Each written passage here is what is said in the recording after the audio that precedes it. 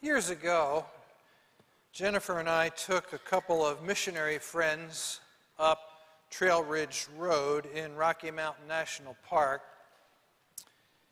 And we parked at one point and got out of the car and hiked up one of the trails that takes you up into the tundra for some amazing views of creation. And while we were up there, our missionary friends' kids left the trail and started wandering all over the tundra. And I said to the dad, you know, it's not only hiking etiquette, it's actually the law that you stay on the trail. Those tundra flowers take 100 years to grow 1 inch tall or 1.5 inches tall. And they're very hardy in that they live under the ice and snow for 7 months a year, but they're very, very fragile as well, and once crushed by a human foot, they don't recover. And he looked at me as if to say, "You've got to be kidding. Who cares?" Actually, he didn't just look at me. He said words to that effect. I don't remember the exact words, but let the kids play. They're having fun. Who cares about a few flowers? Now, I should say that that man is a zealous evangelist, a great missionary, probably a better Christian than I am. But on this score, I think he's wrong, and I think he represents many Christians who have never given environmental issues a thought, or if they have, dismissed them as unimportant. Talk to them about conservation or erosion or pollution or species loss, and they look at you dumbfounded. On the other hand, there are Christians, like the author who I read a while back, who decided to underline everything in the Bible that had anything to do with the Creator or the creation, and ended up underlining everything. And he says that environmental concern is the outstanding moral issue of our time.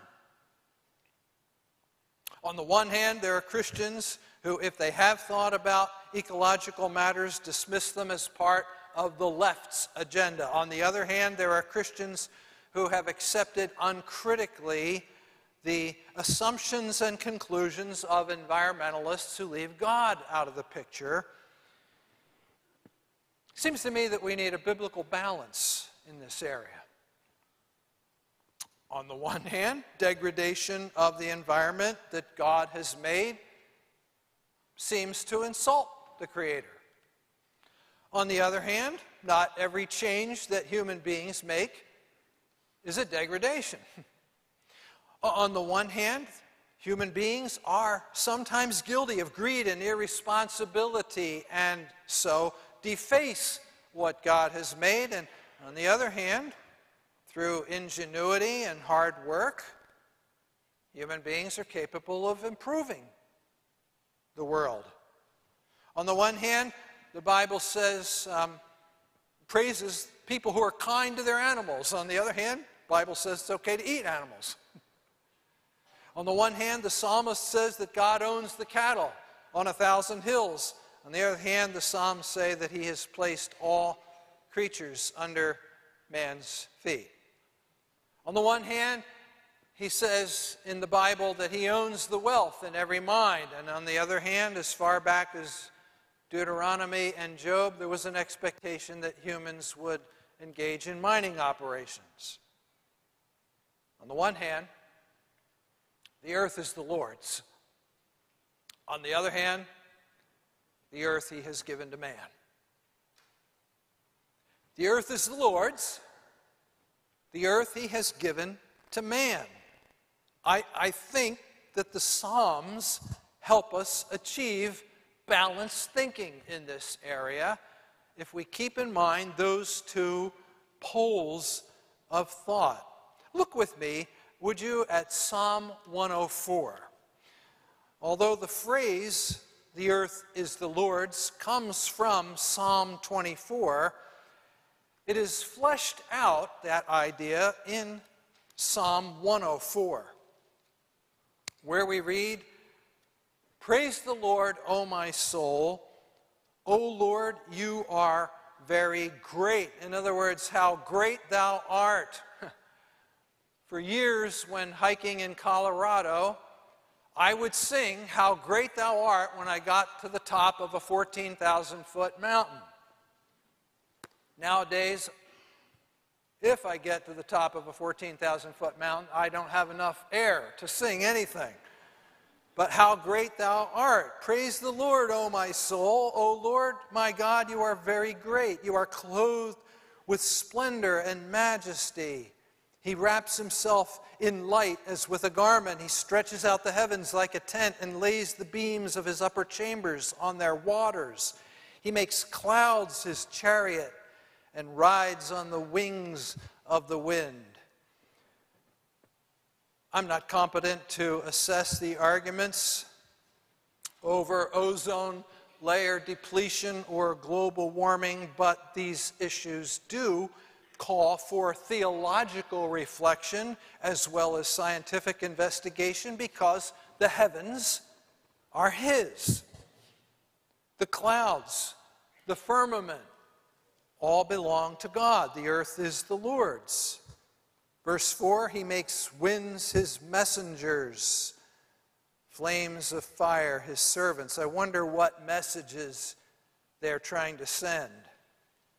Well, the next stanza, verses 5 and following, recall the flood and assert God's sovereignty over the waters that cover 2/3 of the planet. He sets the earth on its foundations. It can never be moved. You covered it with the deep as with a garment. The waters stood above the mountains, but at your rebuke the waters fled. At the sound of your thunder they took to flight. They flowed over the mountains. They went down into the valleys to the place you assigned for them. You set a boundary they cannot cross. Never again will they cover the earth. And next he moves to fresh water. Verse 10, he makes springs pour water into the ravines.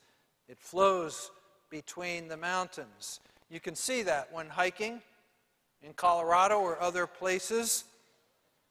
The water looks refreshing, inviting, but it's typically unsafe to drink. Most water in the backcountry is unsafe to drink without purifying it first, because, in part, because of pesticides and fertilizer and other chemicals that humans have polluted the water with. Verse 11, the springs, the rivers, give water to all the beasts of the field. The wild donkeys quench their thirst. The birds of the air nest by the waters. They sing among the branches. He waters the mountains from his upper chambers. The earth is satisfied by the fruit of his work. He makes grass, verse 14, grow for the cattle. Now, there's no time to talk today about grass-fed versus grain-fed, antibiotic-pumped meat versus the ethics of free-range meat. But, verse 14 again, he makes grass grow for the cattle and plants for man to cultivate, bringing forth food from the earth. No time to discuss today genetic manipulation of plants that we eat. But maybe God has an opinion on these matters, because the earth is the Lord's.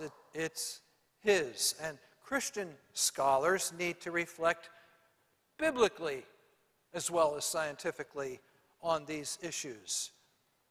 He makes plants grow for man to cultivate, bringing forth food from the earth, wine that gladdens the heart of man, oil to make his face shine, and bread that sustains his heart. The trees of the Lord, verse 16, are well watered, the cedars of Lebanon that he planted. You know, maybe it's no insult to be called a tree hugger if our Father planted them. There, verse 17, the birds make their nests. The stork has its home in the pine trees. Someday I got to learn more about birds. Did you know that some storks grow to 20 pounds with a wingspan of 10.5 feet? Their nests can be 6 feet across and 10 feet deep. With the condor, storks represent one end of the spectrum, hummingbirds the opposite. The smallest is 2 inches long, weighs less than a gram. Alone among the birds, hummingbirds can fly backwards, hover, fly upside down. Their wings beat 60 times per second. They can fly 61 miles an hour. Proportion to their size, that's faster than the peregrine falcon. And to support this activity, they have proportionally the largest heart of any invertebrate. A human being as active as a hummingbird would have to consume 155,000 calories a day. 25 species of hummingbirds are in danger of extinction. Now maybe that's worth reflecting on biblically. The poet says in verse 24, I had to fast forward past several verses here. Verse 24, how many are your works, O Lord?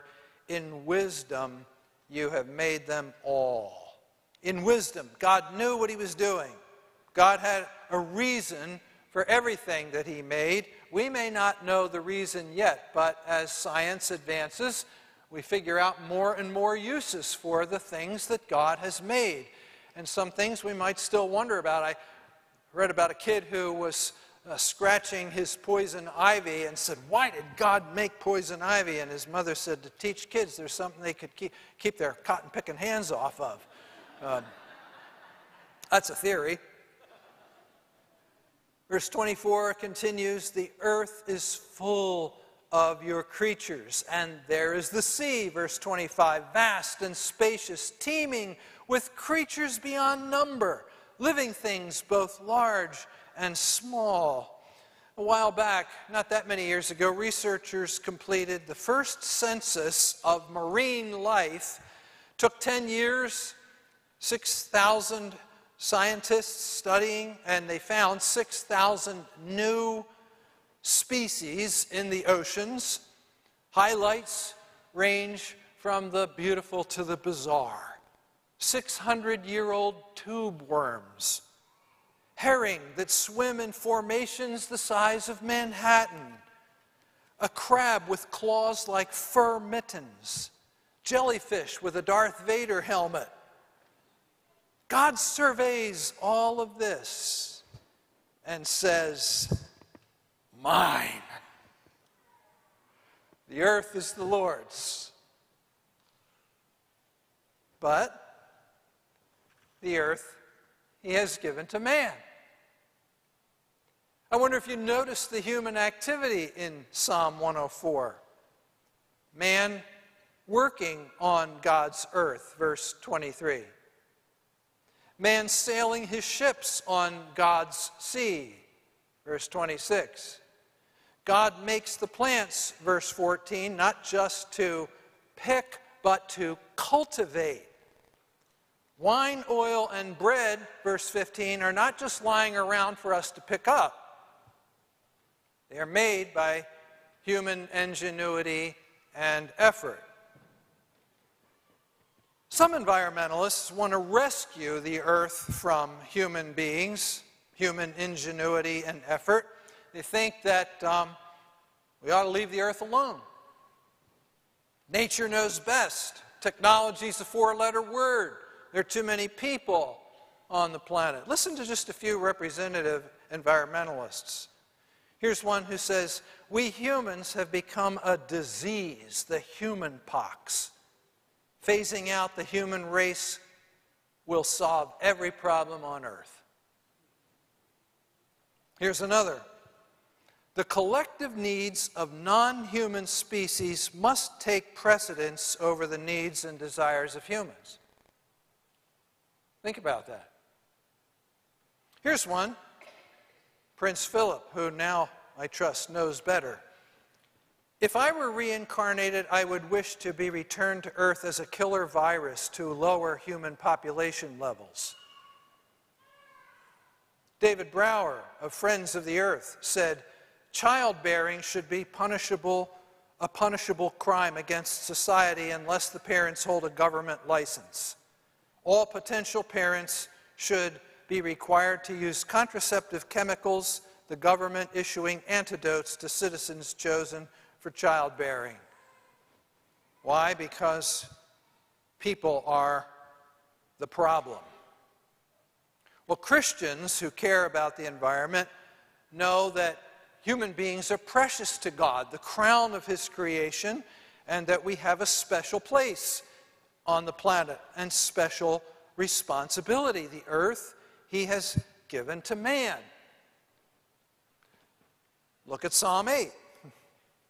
Although the phrase, the earth He has given to man, comes from Psalm 115, I find it nicely fleshed out in Psalm 8. O Lord, our Lord, how majestic is your name in all the earth. You have set your glory above the heavens. From the lips of children and infants you have ordained praise because of your enemies, to silence the foe and the avenger. When I consider your heavens, the work of your fingers, the moon and the stars which you have set in place, what is man that you are mindful of him, the Son of Man that you care for him? You made him a little lower than the heavenly beings and crowned him with glory and honor. You made him ruler over the works of your hands. You put everything under his feet, all flocks and herds and beasts of the field, the birds of the air and the fish of the sea, all that swim the paths of the sea. O Lord, our Lord, how majestic is your name in all the earth. David says here in verse 6 what Genesis says, that God placed all things that He made under the feet of human beings, which does not mean that they are to be trampled or crushed, but that they are to be managed, ruled. God intended men to tend the garden, to tame the wilderness, to populate the earth, to rule the animal kingdom. The earth He has given to man. I saw a bumper sticker once. Equal rights for all species. Really? Equal rights for men and rats? People and mosquitoes? No. Jesus said that God cares about the birds, but you, people, are much more valuable than the birds. I read a Sierra Club author who would gladly dynamite every dam and let every river flow freely. Really? Some dams may be ill-conceived, but others provide recreation, irrigation, clean hydroelectric power, a habitat for plants and animals. Leave the river alone? Really? Maybe we should let the Mississippi go wherever it wants to go, as some environmentalists insist. But then maybe if we took 1.5 million acres of the world's most fertile farmland and let it turn into wetlands the size of Delaware, food prices would go up, and that would hurt the poor most. Nature knows best? Really? Come to the garden in our backyard and I'll show you nature. Weeds, Japanese beetles, squash bugs, against which my wife wages war so that we can eat. Some green radicals think that the world is always worse when humans leave their mark. Really? An environmentalist in Britain has a different opinion. He notes that his island, the whole of Britain, was once oak forest, and celebrates the biodiversity that has been brought about by cultivation, by human beings. A scientist studying the Amazon rainforest for decades attributes its amazing diversity in part to human cultivation. There are too many people. Really? In a sermon years ago, I mentioned that the entire population of the planet could fit in Texas. I wonder if people thought that was an exaggeration, but I did the math. I looked it all up. And of course, the population density would be that of New York City, and that's not realistic, and nobody is seriously proposing that we all move to Texas. But the world is big. There's a lot of room left. We're running out of resources. Really? Well, listen to this warning. One thing is sure, the earth is more cultivated and developed now than ever before. There's more farming but fewer forests. Swamps are drying up and cities are springing up on an unprecedented scale. We have become a burden to our planet. Resources are becoming scarce, and soon nature will not longer be able to satisfy our needs. Written by Quintus Septimus Turlanius in 200 BC. Economist Julian Simon had a more hopeful view. In his book, The Ultimate Resource, he demonstrates how resourceful humans can be. When a resource is scarce, we find another. We produce more than we consume, as God intended. Now, do we get it wrong? Of course we do. Through greed or short-sightedness, we sometimes spoil the environment. Sometimes it's not that we're culpable, but we're just ignorant. We don't foresee consequences, as when seed is modified to provide for more abundant crops to feed the world's hungry, or when zebra mussels hitchhike on the hulls of ships to the Great Lakes, playing havoc with fisheries and water treatment facilities. But these were unforeseen.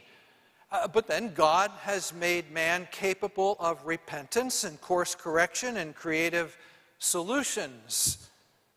He made this earth resilient, resourceful, a good home for us. The earth He has given to man.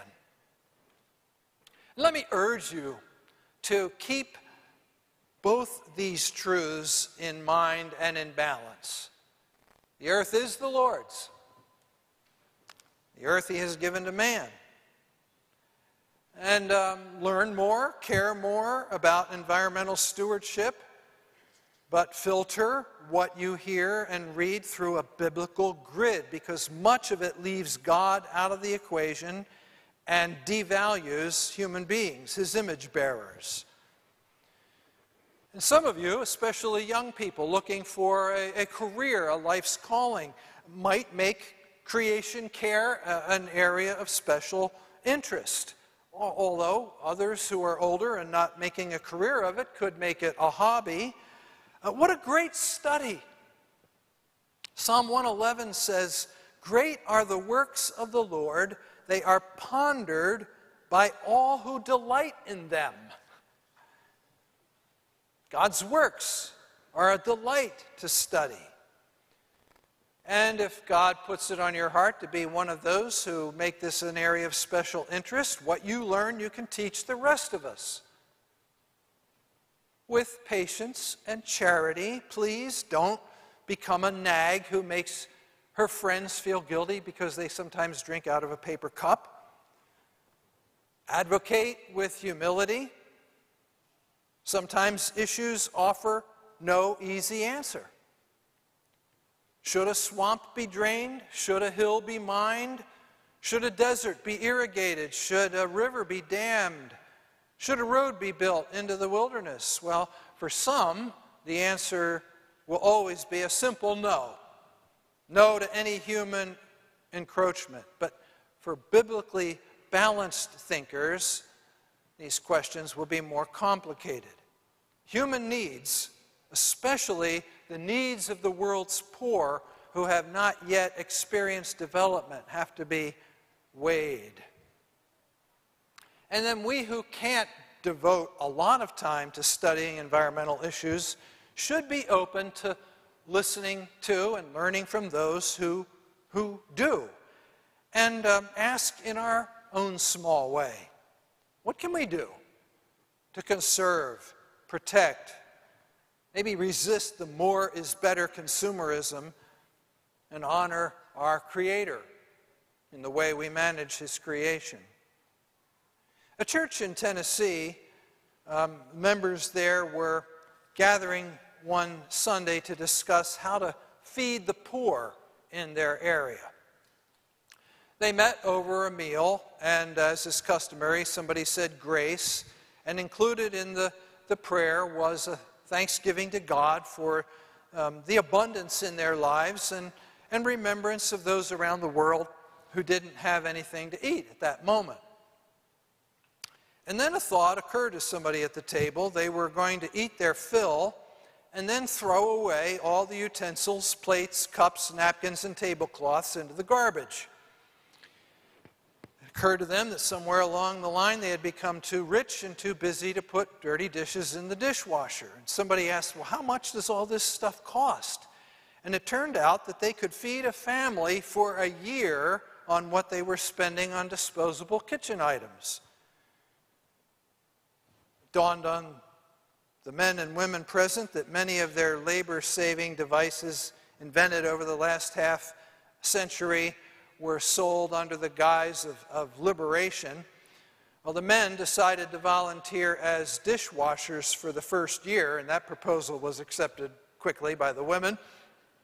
And they all began a journey of becoming better tenders of the garden. Well, studying creation care in the Psalms will not lead every group to the same conclusion. Studying creation care in the Psalms will not answer every question, determine every policy, or tell us what to do in every situation. But it should lead us to worship. Let's do that. This is my Father's world, hymn 143. Whatever he leads his children to do with what he has entrusted to them, it never changes that it's his world. Let's stand as we sing 143.